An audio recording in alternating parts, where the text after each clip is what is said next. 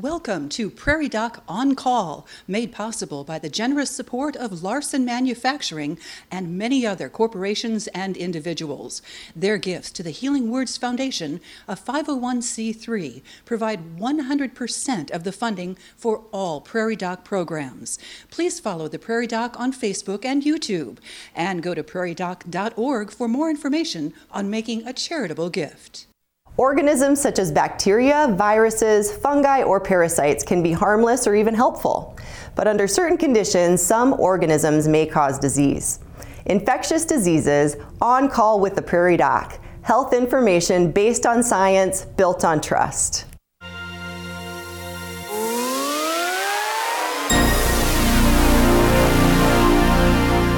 It's good to learn these things, Good evening and welcome to the 21st season of On Call with the Prairie Doc. Medical information based on science, built on trust. I'm Dr. Kelly Evans Hullinger, your Prairie Doc host. Tonight we will be discussing infectious disease. Thank you for joining us.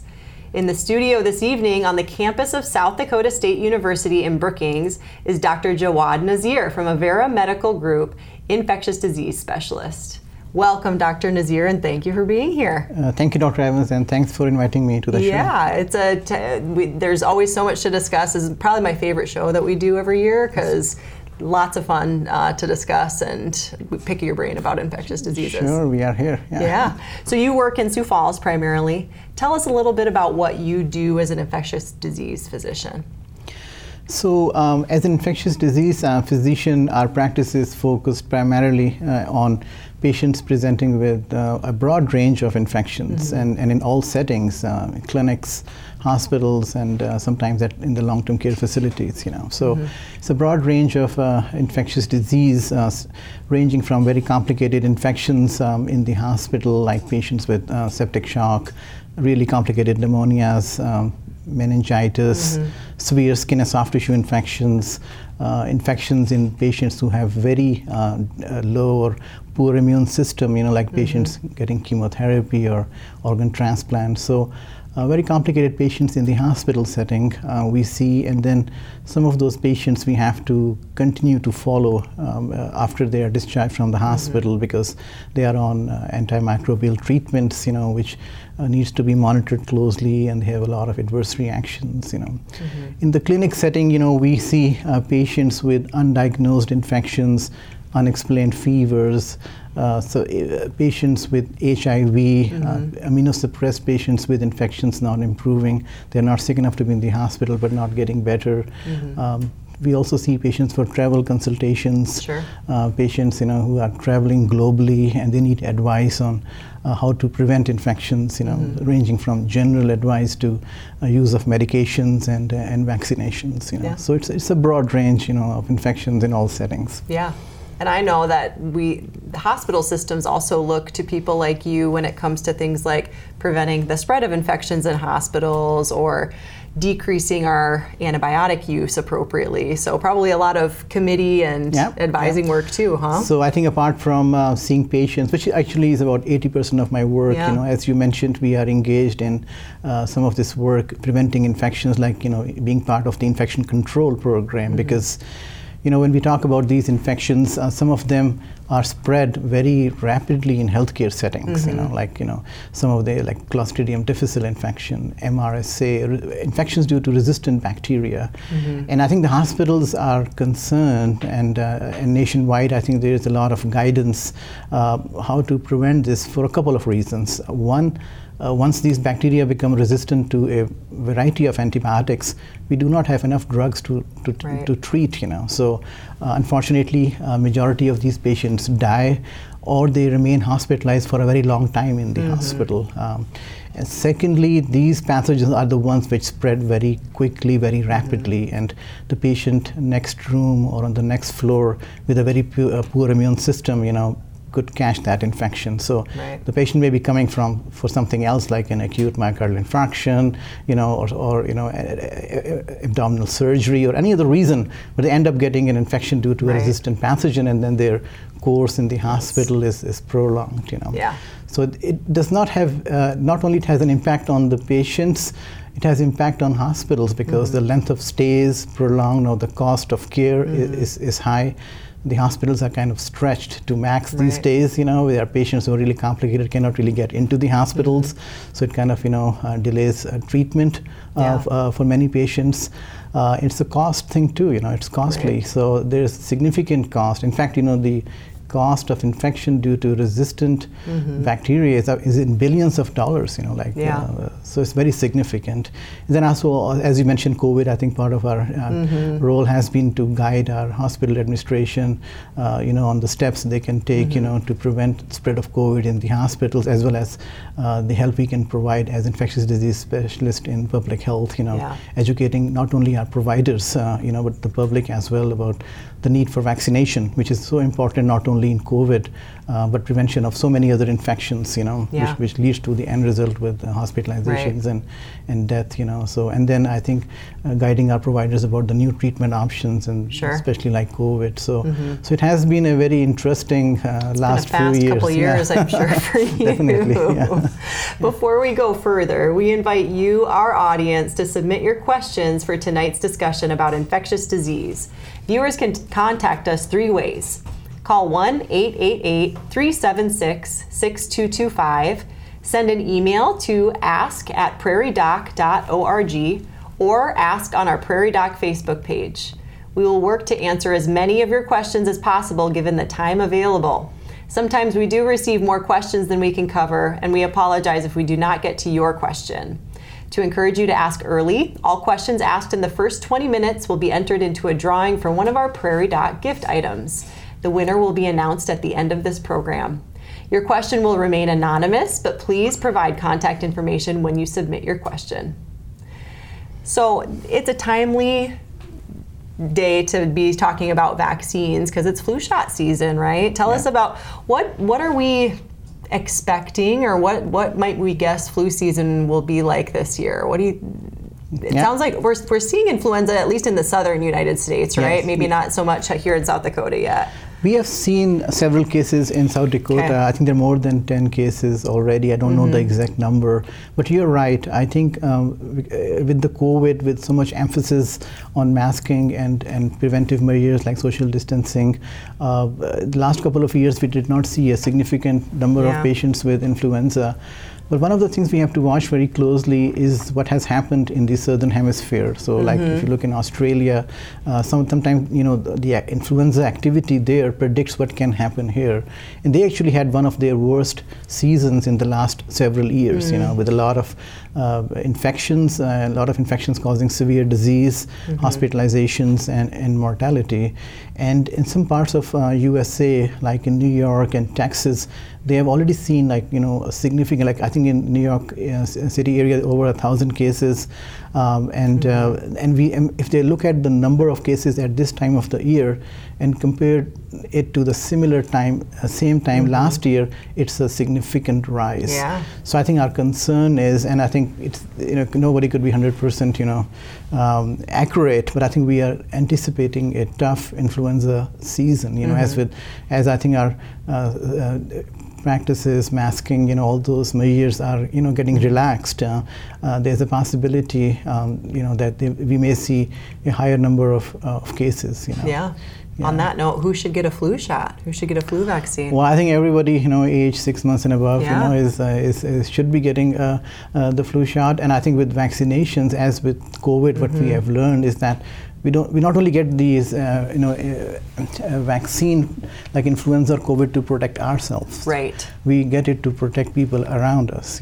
So people in our household who are elderly, people who have immune deficiencies or their immune system is weak due to a medical condition or a medication they are on.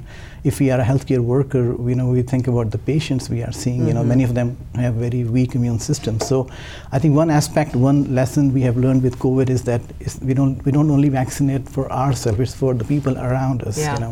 Now, patients who everybody should get vaccinated, but patients or people who have chronic medical conditions, which puts them at a higher risk to have a severe disease. Now, severe disease means patients ending up in the hospital. It means patients dying from the infection. You know? So, for example, somebody who has diabetes, who has a chronic kidney disease, chronic liver disease, lung conditions, congestive heart failure, obesity, patients who are on medications which decrease their immune systems. These are some examples of patients, who can have bad complications, who can get severe disease, who can end up in the hospital. So those should definitely get it. Yeah, good. While we're talking about flu shots, I'm sure we'll get a question about the updated COVID vaccines. Tell us what you know about the newer bivalent COVID boosters and what you're recommending to your patients.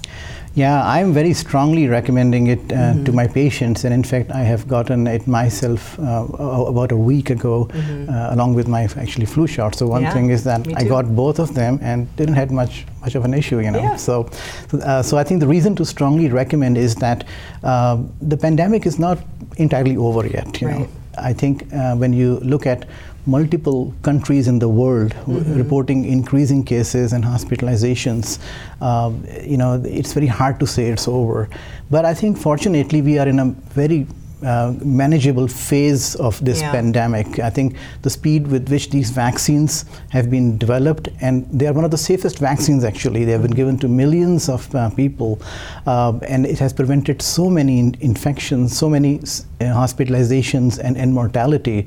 I think that's really a miracle. I think if we think in that direction, I think we go through a lot of comments about the vaccines, but considering the speed with which these vaccines have been developed and how safe they are, and how much impact they had in this pandemic to on the health of people, I think it's nothing less than a miracle. Now, why it is important to consider booster? Because virus is evolving. It keeps on evolving. We started with alpha, beta, delta, omicron, and then we have subvariants, and then as the subvariants emerge, they primarily mean that there is mutation in the spike protein, of the virus, and with these mutations, some of the previous vaccines we have used become ineffective, not completely ineffective, but they kind of their efficacy decreases to prevent severe disease, especially in patients who are elderly or have immunosuppressive conditions, So the most recent strain prevailing globally and in USA,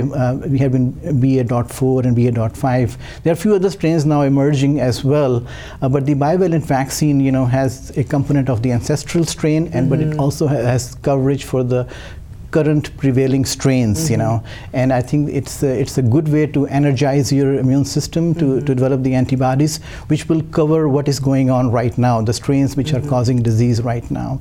So I think getting booster is very timely because we are getting into winter months, there are going to be holidays, nobody can predict, more variants, We are hoping that we will not see the kind of infections, the numbers we had seen last year and the year before. But I think we have kind of become, desensitized to the numbers now. So we say, thousands were dying. Now 300 people are still dying per day, and I think we don't sometimes think, we are out of pandemic, but it's okay. But 300 per day is a significant still number. More than we would ever want. So still I think we need to focus our, efforts to encourage people to get the boosters to help, the ones who are vulnerable primarily. Good. Well, we're getting some questions from our viewers. We have a caller from Sioux Falls actually asking about the fluid COVID-19 vaccines. She asked if they're dead virus vaccines. So let's talk about what type of vaccines these are. Let's start with COVID-19. I think the messenger RNA vaccine, I think is the concept, which is like serves as a messenger, to generate the production of antibodies, targeted against the spike protein of the virus. So not a dead or a live virus vaccine, actually, kind of a different type and altogether. It can be given to people actually, who are immunosuppressed because it does not lead to replication of the virus in your body. It's not like a live vaccine. So it's very safe, and I think in our experience in the last several years. It has been given to a lot of immunosuppressed patients and have protected them. Yeah. How about the flu vaccine? What type are most flu vaccines? What type of vaccine? These are the vaccines, which are kind of targeted to cover the most recent strains, like H3N2 and H1N1, the alpha, the influenza A and B, and there are types of vaccines, which are high dose, primarily, for patients who are above 65, to generate a higher immune response.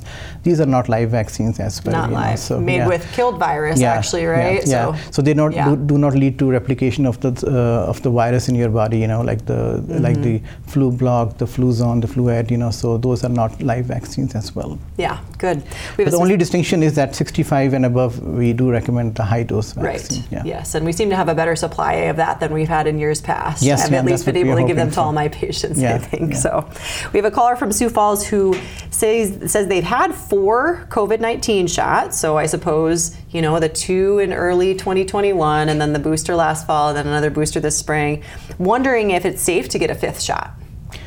Yes, I think the recommendation is that it should be at least 2 months from your last, booster shot. I think the early data which is emerging, and there's a very comprehensive surveillance system for monitoring of the adverse reactions by CDC. So far we have not identified any data or any concerns that the COVID bivalent booster, which has a lot of people have already received it, has led to any increased adverse reactions. It's the same kind of the method, the messenger RNA vaccine. Right. So the adverse reactions are pretty much similar to ones like local injection reactions, a little bit of a fever or a headache or a fatigue. In fact, I think in my personal experience, those were little milder this time. But I think there's also studies which have shown that if you get some of those reactions like little fever or body aches, that just means that your immune system has reacted very well. So you probably are generating a higher antibody response, which may be more protective for you. Yeah. So if it's been more than 2 months, not only safe but recommended to get highly recommended. Vaccine. Good. We'll change gears a little bit. We have a question from out there about sexually transmitted diseases. Are STDs like gonorrhea, syphilis, and chlamydia becoming antibiotic resistant and not being able to be treated as well as before? I guess let's talk about what are we seeing in the world of STDs? We're seeing higher numbers. I think what we need to worry these days is very high number of syphilis. Case in South Dakota, compared to previous years, we have seen dramatic increase in the number of syphilis cases. Unfortunately, congenital syphilis as well. So in pregnancy, if syphilis is not treated, you can have congenital syphilis. So meaning the new baby comes out infected and can have some major problems. Yeah, can come out sooner with problems. Or maybe may not be born alive. So I think that is concerning. That's why I think there's a lot of emphasis by our state health department and medical professionals for timely screening. So maybe enhanced screening, like early in pregnancy, at 28 weeks in 3rd trimester, and maybe at delivery. So I think that screening is really important, and also in the other groups, sexually active, individuals, MSM population, I think it's very important to test, because if you test early, you can treat and decrease transmission. Right. So I think that's a concern right now in our state. Just finding diagnosing these cases in a timely fashion. In regards to treatment, I think there's not much concern for resistance with syphilis treatment. That's still in the old benzathine penicillin. Yeah, it's one of the few infections that it's penicillin all the way, right? Yeah. And I actually had a patient just last Friday, a 28-year-old girl, so who actually was in 1st trimester and diagnosed with syphilis. She actually had a very bad rash and tested positive as a part of the timely screening by her gynecologist. And she unfortunately had a very terrible reaction to penicillin as a child, as anaphylactic reaction. So we had to bring her to the hospital and desensitize her. Yeah. So because that's the end. We don't really have another good choice. The other choices are not as good. There's not much data, and somebody's pregnant. You want to do the best, So we actually desensitized in the hospital setting and gave her penicillin, and she did fine, So I think that's concerning. For some of the other infection, there is concern like gonorrhea. I think there is increasing resistance, to some of the antibiotics, which is emerging. But with COVID last 2 years, some of that surveillance has actually dropped, Like I think one of the issues that we have knowledge of some microorganisms becoming more resistant, but some pathogens, some of the surveillance efforts, have been lost, So we do not have an exact idea of how resistant they are. Right. But I think in the next 6 months to 1 year, we'll have a better idea where we are. Labs with that. were just preoccupied with monitoring COVID. Yeah. Okay. Well, on that note, an infectious disease that has been on the rise in South Dakota and the country is syphilis. Prairie Doc reporter Sam Schauer spoke with the South Dakota Department of Health about the increasing number of cases. Angela Casillo is the infectious disease director with the South Dakota Department of Health, and she says syphilis cases have sharply risen since 2021 in South Dakota and nationwide. It has continued to increase since that time, both nationally and in South Dakota and in surrounding states. We're currently experiencing over a 2,100% increase over our 5-year median baseline. Casillo says the main age group being affected are those between the ages of 25 and 49. The age range of 25 to 49 is our age range that we're seeing primarily infected. We do have cases, under the age of 25 and over the age of 49, but primarily within that age group. It could look like maybe just a little pimple, a little herpes. Maybe a lot of people mistake that for a herpes infection. And then the signs and symptoms vanish, but the disease is still in your body for a lifetime if unchecked, and that can lead to serious health problems in the future. It's not producing any symptoms. People don't think there's anything to be concerned about. And then later on, it can be 10, 20 years later, there are manifestations that can occur. And most of those are neurological in nature. Casillo says the best way to prevent STIs like syphilis is to be open with your healthcare providers, along with getting tested and practicing safe sex. So if you are sexually active, you need to be practicing safe sex. The other key piece is testing. Anyone who is sexually active should be testing themselves, and not just for syphilis. I mean, we're seeing a rise in all sexually transmitted infections, so they should be testing themselves for all sexually transmitted infections. And if someone does test positive for syphilis, it is important to talk to a healthcare provider for treatment. The treatment is very easy. It's a shot. It can be up to 3 shots depending on the stage. But if you catch it early, you can go in, see your healthcare provider, and receive 1 shot. And notify any partners to have them tested and treated to mitigate the spread. And then also to notify any partners that you've been with that they could be at risk. And it's important for them to receive preventative treatment and testing as well.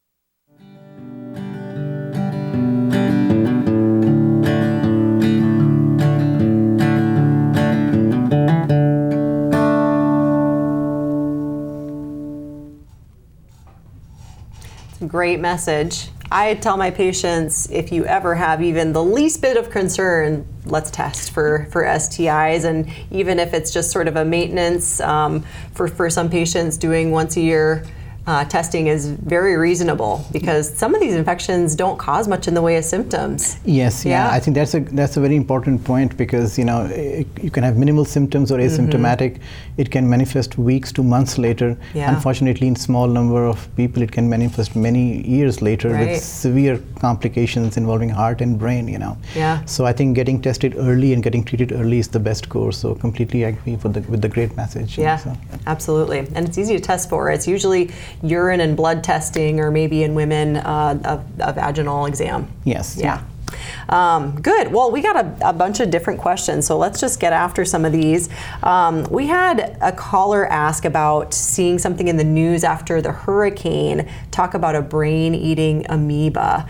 And is this something they should worry about in lakes or from the ocean? And I think they're talking about Naegleria. And we Naegleria have seen foliarii. Yes. So there was a case more in the Midwest even recently, wasn't there, John? I have not seen a case here, but there may be a case here. But it's pretty common in the underdeveloped countries, people who are swimming and young boys who are jumping in the lakes, leads to sometimes, kind of fracture of, like a cribriform plate of your ethmoid bone, with a lot of water pressure. Yeah. So I think these waterborne organisms, can penetrate, get into in the central nervous system and cause infection. It's pretty very kind of, severe infection, very hard to treat.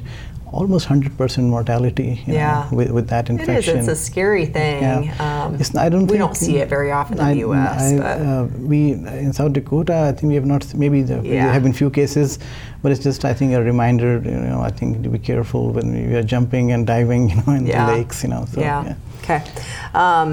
We had a caller. This is an interesting question. How can it be safe to have bacteria living in our gut, but dangerous to get those bacteria, for example, in a wound or another part of our body? This is an intelligent question, alluding to the fact that we do have bacteria living all over and inside of us. Yeah. And how can those bacteria not cause harm, but maybe in the wrong place they do cause harm?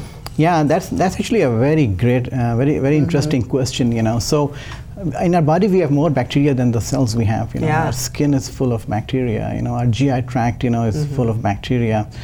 But then I think our body organs like skin and the gastrointestinal tract, has functions. And skin actually, one of the functions of skin is a barrier to infection. So although these bacteria are living in a very healthy manner, on your skin, if there's a break in the skin, for some reason, then I think that barrier is kind of lost, and these bacteria can get underneath and then they cause infection. Some of those infections can be very, very severe. So if they are not in the part of the body where they are supposed to be, depending on what the bug is, they can be troublesome. In the GI tract, there are a lot of bacteria. They live in kind of a balance. Sometimes when we overuse antibiotics, we kill the normal flora of our gastrointestinal tract, which creates a vacuum, and some of the others like Clostridium difficile can start growing. They can start producing toxins, and cause severe infections. So I think when we do something to disrupt the normalcy, the natural habitat of these bacteria, I think it causes trouble. Another example is like the chemotherapy. When patients get a lot of chemotherapy, that kind of destroys their gastrointestinal tract, makes them very weak, very friable, and it gives a chance for those enteric bacteria, because the mucosal barrier is now very weak. They can translocate, get into your bloodstream. But now they're not supposed to be in the blood. So if they get to the place where they're not supposed to be, they will cause infection. Then they can go to any part of your body. They can metastasize. Cause septic shock. So I think it's a very interesting, nice balance. With the bacteria, we have friendship with them. But if they are in the place where they're not supposed to be, due to a number of variables, then I think they can become very pathogenic. Good. Let's see. We have a question, another one about the flu vaccine. Why does the influenza vaccine have to be redesigned every year? What is it about influenza that makes it so uniquely changing? Yeah, I think I don't have a good answer to that question. If it was so simple, we could have just developed one vaccine. The way it evolves, it's so different, and I think it's very hard to predict, like which strains, would be predominant, and the vaccines, they do their best to kind of fit in the strain with the composition of the vaccine, but it's still never, we don't expect it to be 100% effective. I think our goal is to prevent severe disease here again, so severe disease meaning hospitalization or mortality, but people can still get infected. So it's the influenza virus's fault. It's how it changes every year that makes it hard on our vaccine makers, and right? It's very hard for us to predict which way it will evolve, every year. Good. We have a question from Arlington. How contagious is RSV, respiratory syncytial virus? How can you reduce the risk of exposing babies, and why are we seeing so much RSV this year? Tell us a little bit about RSV and what kind of illness does it cause? So it's a respiratory syncytial virus, primarily in children, can cause very severe respiratory tract infection. It can involve the upper respiratory tract, so like, people like cough, runny nose, but sometimes go down the tract, involves the lungs, and, patients can become very short of breath, get into respiratory failure, get hospitalized, unfortunately die as well, again, I think in the last 2 years, with a lot of masking and like a lot of good things we did to kind of mitigate the risk of COVID-19. It's possible that the population exposure and baseline immunity to some of these infections, including influenza and virus, and RSV and some others, may have decreased. So as I think we are relaxing now, there is minimal baseline immunity to fight these viruses, and we are seeing a rise. RSV definitely.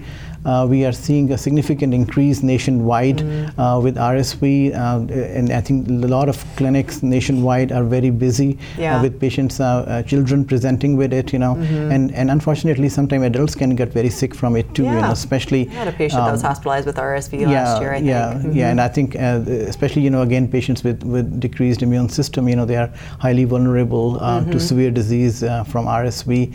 How to prevent it? There is no specific treatment for it. There is no vaccine for it, unfortunately. But I think some of the basic infection prevention measures, like good hand hygiene, trying to avoid places where there is RSV, overcrowded, and seeing your provider, if you are concerned about it, if they get worse, they need supportive care. I think some of those basics we still have to implement to fight it.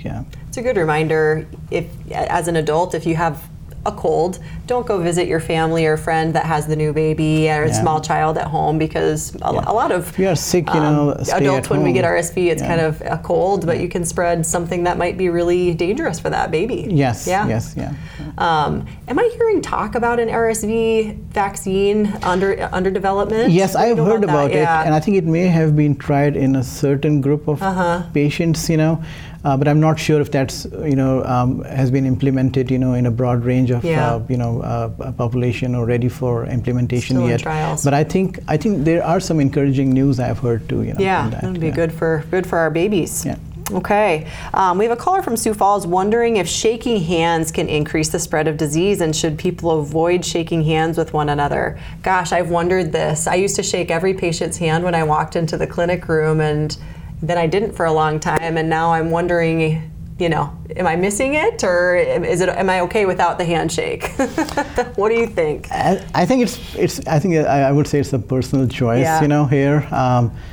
I think when you shake hand in a hospital healthcare setting, definitely there is a risk of transmission of some, hospital-acquired bacteria, and it's possible. But then we have hand hygiene too, So I think if we practice good hand hygiene, we should not be worrying about handshakes. That's, I think, cultural. It's personal choice, and I won't discourage people with handshakes. But I think with the understanding that it can transmit infections, so in focusing on your hand hygiene and hand washing, I think that's important. Maybe it depends on the setting and whether you can wash your hands quickly or not. In hospital setting, personally, we don't do too much of handshakes, to decrease the risk of infection in the clinics, But if a patient will, push his hand forward, I will definitely shake the hand. We can do the hand hygiene later. It should be fine. Okay. We had a caller ask, is there a vaccine for Lyme disease? Yeah, I think this is a question has been asked multiple times, and I have not heard about it so far. I think maybe there is something in development, but I've not heard about a vaccine, which is very efficacious, to prevent Lyme disease at this point. Do we see much Lyme disease in South Dakota? It's much more common further east in Wisconsin and even Minnesota. But in those areas adjoining our state, there may be some cases, but it's not very significant, here. We don't have the right ticks here in South Dakota, right? We had a question, is a staph infection considered a severe infection? Let's talk about staph and what this patient is calling staph. What is this bacteria, and what kind of illness? So there are different types of staph, for example, Staphylococcus aureus, which is what we call a coagulase positive. Then there's coagulase negative. So there's a big dictionary of staph, But I think it's a good question because some staph infections are very serious. Staph aureus, and again, I think I mentioned that where they are, which part of the body they are. If they are in the blood, that's a big deal. If you have Staph aureus in the blood, it's one of the tough infections to treat, because staph is what we call a very pyogenic, like pus producing, causes a lot of inflammation in the blood. It can go to multiple sites in your body, infect your heart valves, get to your brain, get to your bones, get to any hardware you have, cause tough problems, So staph in the blood is a major problem, staph aureus, and unfortunately some of these staph aureus have become resistant to, so what we call MRSA, methicillin resistant staph aureus. That is even tougher to treat because our antimicrobial options are kind of limited when we are dealing with resistant bacteria. Now, if it is in a wound, it's not as complicated or doesn't have that much of a high mortality compared to the blood, but still it can cause a lot of inflammation. It can spread from a wound to a bone, So I think it depends what is the site of the infection, We worry about blood and what type of staph it is. If it is like staph aureus or one of those others, coag negative, which are not as bad as the staph aureus. And then I think how resistant they are to the antibiotics. We also worry about the host. I think that's another thing. We worry about the bugs, we worry about the host too, If someone is really young, he can clear the infection very, very quickly, The good immune system, the antibiotics decrease the concentration of those bacteria, your immune system takes over and you're good, Somebody with a poor immune system doesn't happen like that way. They actually struggle, So if someone has a poor immune system, meaning they are on chemotherapy medications, they had a transplant, they are on steroids, So they're elderly, just age is another factor too if you're above 65. So depending on the host, the outcomes are also related to what kind of patient we are talking about. So I won't ignore it. Staph is a tough one. It kind of reminds us in the importance of antimicrobial stewardship too, a little bit. Right. So, I assume that staph aureus probably is one of the more common bacterial infections that you see in the hospital. Very common, and for some reason I'm seeing more and more of it. Like I've seen 2 staph aureus in the blood today, actually. So I was just thinking today, like, why are we seeing more staph aureus in the blood these days? Is it just a coincidence, or we're going to monitor this a little bit to see, But definitely, I think staph aureus in the blood is a very serious infection. Good. South Dakota State University is known for its agriculture programs, but did you know they host a food safety lab as well? We spoke with Dr. Russ Daly and Dr. Joy Scaria from the Animal Disease Research and Diagnostic Laboratory about how they are keeping South Dakotans safe from foodborne pathogens. ADRDL, Animal Disease Research and Diagnostic Laboratory. So every state has something like this, a laboratory that's dedicated to animal health, and they help the animal producers, the animal owners, and the veterinarians in those states answer questions about animal disease issues and animal health issues. We have an R in our name, besides the diagnostic lab, that indicates we do some research. We really specialize mostly on livestock here at SDSU in this lab because of the part of the country we're in. A lot of beef, a lot of dairy, a lot of swine, sheep and goats. The research in my lab, addresses the human and animal health from a perspective of One Health. The idea is that human, animal, and environmental health are tied to each other, and we need to address all these 3 things as a whole. It's very common that we'll work with human disease issues that originate in animals. And some of those disease issues we start with the animals, and that's where the problem first comes up. We are unique in a way when compared to other diagnostics labs because our lab combines research and diagnostics. So the focus of our food safety lab is to keep track of the foodborne pathogen incidents both in humans as well as animals. So we are a Food and Drug Administration affiliate lab for state of South Dakota. In that capacity, we do multiple things. One is we go into grocery stores, buy random meat and other samples, bring them to the lab and test for presence of bacteria like Salmonella, E. coli, Listeria, and Campylobacter. These are the 4 main bacteria that we test for. Well, so this all started with a call from the Department of Health, a couple of illnesses in people. They identified an unusual strain of Salmonella. The strain's name is called Salmonella bongeri. And it is a atypical strain of Salmonella that you usually never see infecting people. The health department, one of their jobs then is to try to figure out where this infection came from. So they will interview the patients and talk about food sources and what animals that they contact. And it turned out that these two households had both had bearded dragons as pets in the household.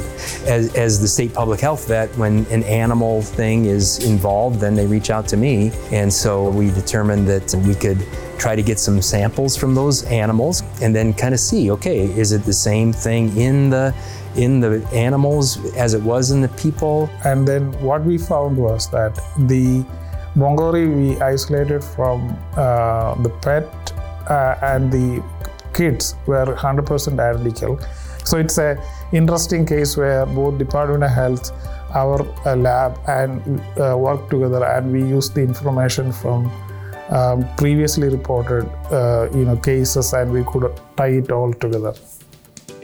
ADRDL is a unique lab because being in the university, gives us, additional leverage in terms of being able to use the high performance computing capacity on campus, graduate students developing new tests, and then working with the staff in the diagnostic lab. The ADRDL really helps SDSU in a lot of different ways. It provides research opportunities for our researchers who can get grants then and hire students.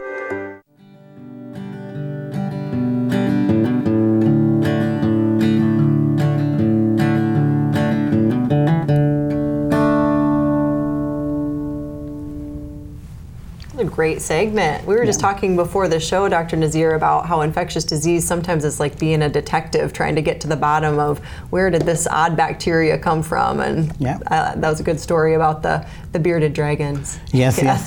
No, I think it kind of covers the topic of zoonotic infections. And there are many other examples like Q fever, for example, rabies. The infections we can catch from animals. So I think we got to be a little we have a lot of those in South Dakota, actually. Yes, and I think that brings that concept of One Health, which is being talked about, that we live in this environment, animals, humans, food, everything is kind of climate, everything is kind of linked, and I think that understanding those linkages are important in our understanding of zoonotic infections. Good. Well, we just have a few minutes left. We'll try to cover all these viewer questions. We had a caller from Rapid City wondering how long MRSA can stay in a person's body after infection. So we're talking about Staph aureus infections. If someone does get a bloodstream infection, how long does that person have to be on antibiotics? Again, I think it depends on the host and severity of their infection and so many variables. But I think generally they require weeks of antibiotics, especially if they're it's in the blood. If they have any prostatic material like a heart valve or a joint, maybe even longer, like sometimes 6 weeks. It kind of depends how they are responding. But I think we have to differentiate a little bit from like what we call colonization and infection. So I think infection would mean when staph is in the place of your body where it's not supposed to be, like in the blood, and it's causing disease. But staph could be in the part of your body where it's supposed to be. On my skin right now. And it's not causing disease. So if it is on your skin, it's not causing disease. It's colonizing you. So we do not treat colonization. That's a very important concept. But I think for infection, especially depending on where it is, it may require prolonged treatment and so many variables, which we have to look into as we monitor these patients. But some of those patients do end up requiring an IV antibiotic for, like you said, 6 weeks or more. 4 to 6 weeks. It's aggressive. A caller said a few years ago in the news there was a measles outbreak in Minnesota. What is the danger of measles? Specifically, they asked for a pregnant person. I think that's significant. That kind of brings the importance of childhood, immunizations. And I think one of the disruptions with COVID has been a breakup of the childhood, immunizations. So I think the outbreaks have happening, where immunization rates have been low. It was also an outbreak in New York and some other parts of USA as well. But I think in immunosuppressed individuals, including pregnancy and others, even measles can cause severe infection infection in adults as well, you know. So yeah, something we don't want. Yeah. A similar question, this person had chickenpox as a child. We do not hear much about this, and is it because of the childhood vaccine? When did we start vaccinating infants for chickenpox, or varicella? Yeah, several years ago. Yeah, I think it's probably been closer than 15 or 20 years ago, maybe. Yeah, I don't remember, but more than a decade ago, maybe 15 years ago. Yeah, sure. Yeah, so I think that's also, I think, important, you know, so, because that can cause severe disease as well, in children as well as in adults as well. Yeah, but that's really changed from when with we the were kids and everyone got it. Now we don't see too much of that. You know, so. I saw a young adult about a year ago who did have chickenpox that hadn't gotten their childhood vaccine. So it is still out there for people who don't get their vaccines. Yeah. On the line of chickenpox, we had a caller ask about, can stress cause shingles? Or what typically causes that shingles outbreak? Random, I think sometimes stress. Sometimes waning immunity, I think, and I think if your immune system is, you know, compromised due to a disease you get, you know, if you get put on medications, you know, which can decrease your immune system, you know, I think that can bring it on, the reactivation, you know. So stress has a major role in a lot of things. I don't know there's correlation with infections, you know, but I think that's maybe possible. Yeah. And compared to our old shingles vaccine, the one we have now as of a few years ago is really effective. So recommend that to adults over 50. Over 50, the shingles vaccine, you know, 3 months apart, 2 doses, highly recommended. Yeah, good. We had a caller from Sioux Falls wondering about whether certain blood types are more resistant to COVID-19, specifically if type O is more resistant. Is there anything to that? I've had that question from patients, and I don't have any knowledge that there's any truth to that. Not sure. I mean, there may be some truth to it. I don't know if it has been researched to the point where, you know, it has some clinical implications for us. Sure. For example, in my practice, I still have to recommend vaccines to everybody, regardless of their blood group, you know. Yeah. Because I think everybody is susceptible. But I think there's a lot what we do not know about COVID. Still, I think, I mean, it's 3 years, you know, but I think it's still it's a young disease we are trying to understand, and I think there'll be more, I think, information about it, you know. But I think at this point, what I would suggest is, regardless of the blood group, you know, vaccination is important. Right. You know? Yeah, good. In our last couple of minutes, let's talk a little bit about, you know, we're coming sort of out of a really heavy couple of years of learning about a new virus and this pandemic. What lessons do you think we've learned to take forward, looking for, you know, the next pandemic, which probably is sure to come in our lifetimes, I would assume? You're absolutely right. I think, you know, if we look in the last 10 years, you know, there was the SARS-1, which came around 2001, 2002. Then we had the MERS, you know, the Middle Eastern, you know, virus. Then we had the Ebola scare, you know, which affected a lot of people in African countries. Fortunately, not too much in USA. We had the Zika, you know, globally. And I think we talk about COVID so much because it has affected USA more than any of those. But globally, a lot of these are happening, you know, and I think with the globalization, travel, maybe climate change, you know, I think there's a possibility for us to see another pandemic, and maybe sooner than what we think, you know. Right. So I think the lessons learned are very, very important, you know. I think a major lesson, I think, is how we develop trust, you know, trust between the providers and the patient, the government, the health departments, and how we develop collaboration. You know? Yeah, agreed. So I think developing trust and collaboration can save many lives. Yeah. In a pandemic, nobody can be right 100% of the time. 100%, you know, always, you know, in every scenario. We learned a lot, week to week, right? Yes, we all learn through phases, you know. Good. So I think that's important. Hopefully that will all serve us well going forward. Developing trust, I think, is really important. Collaboration is important. And I think following science, you know, is important, you know. Good. We have gone through a lot of phases where we did what we, it was difficult, you know, to try everything, but with time we learned what worked, what didn't work, you know. Right. So good. Yeah.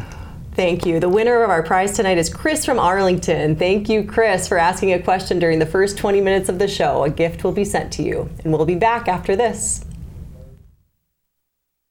Miss an episode or looking for a specific topic? Head to our YouTube channel or website, prairiedoc.org, today to access all On Call with the Prairie Doc episodes. And make sure to join us most Thursdays on SDPB and Facebook for new shows. As a lover of the history of science and medicine, one of my favorite topics to read and learn about is the discovery of germ theory.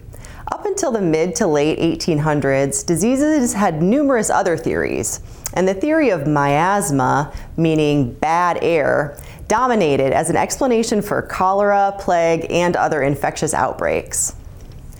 Bacteria themselves were seen and discovered with the development of the first microscopes in the 1600s. Dutch scientist Antony van Leeuwenhoek is credited as the father of microbiology, having created the early versions of our modern microscopes.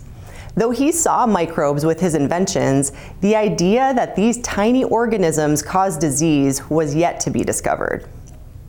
Germ theory, though it had beginnings smattered in earlier times, really did not take off until discoveries by 19th century thinkers, including Louis Pasteur, Joseph Lister, and Robert Koch. This was an exciting time to be a biologist, and in my opinion, these careers are all worthy of blockbuster movies. By the early 1900s, an enormous shift had occurred, and the idea that microorganisms could cause disease was well accepted. Initially, the discovery of germ theory was most useful in prevention. Sanitation of water and food went a long way toward decreasing outbreaks of previously common diseases. But another huge change occurred in 1928 with the discovery of penicillin.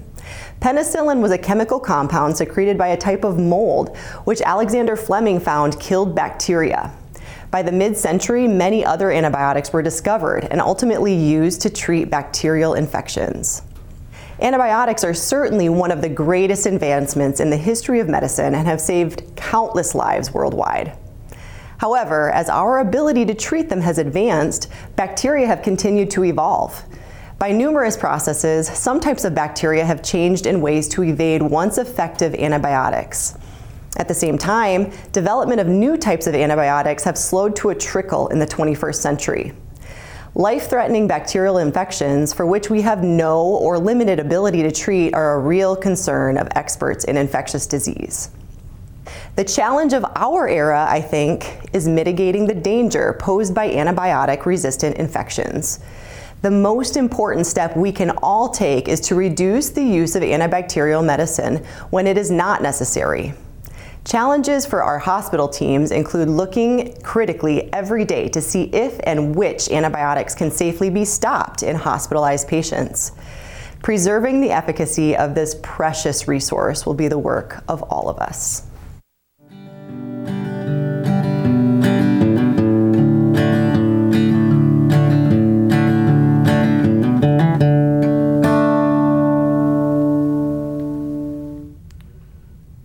Thank you to our guest, Dr. Nazir, for volunteering his time to help us learn more about infectious disease.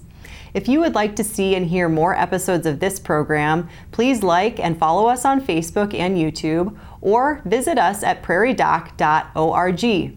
Look for Prairie Doc Perspectives in your local newspaper and online, and be sure to look for the podcast of this program, Prairie Doc On Call, wherever you get your podcasts. So from all of us here at On Call with the Prairie Doc, thank you for joining us for another episode of health information based on science, built on trust. And until next time, stay healthy out there, people.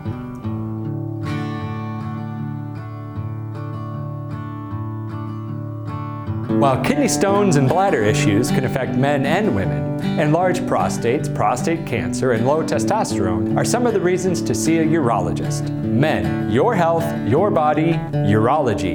Next time, On Call with the Prairie Doc. Based on science, built on trust. Join us in supporting the Prairie Docs as we enter our 21st season. Hello, my name is Dave Heinck, and I serve on the volunteer board of the Healing Words Foundation, a 501c3 charity that secures funding for Prairie Doc programming. This past year, we celebrated 20 seasons of truthful, tested, and timely medical information from our 4 Prairie Docs, each of whom volunteers their time to answer important health questions. Thank you to our viewers who continue to help make this programming possible. You are making a difference for public health information in our state. Your donation allows us to continue to deliver on Rick and Joni Holmes' mission, set out over 2 decades ago. As a friend, supporter, and volunteer for this organization, I believe in its mission and I know the vital impact it makes in our communities. Please continue to follow us on social media, on South Dakota Public Broadcasting, and YouTube. If you're so inclined, you may make a donation online at prairiedoc.org. Prefer not to donate online? Reach out to us via email and our staff will send you a pledge form. Thanks again for supporting our mission and Prairie Doc programming. Medical information based on science, built on trust.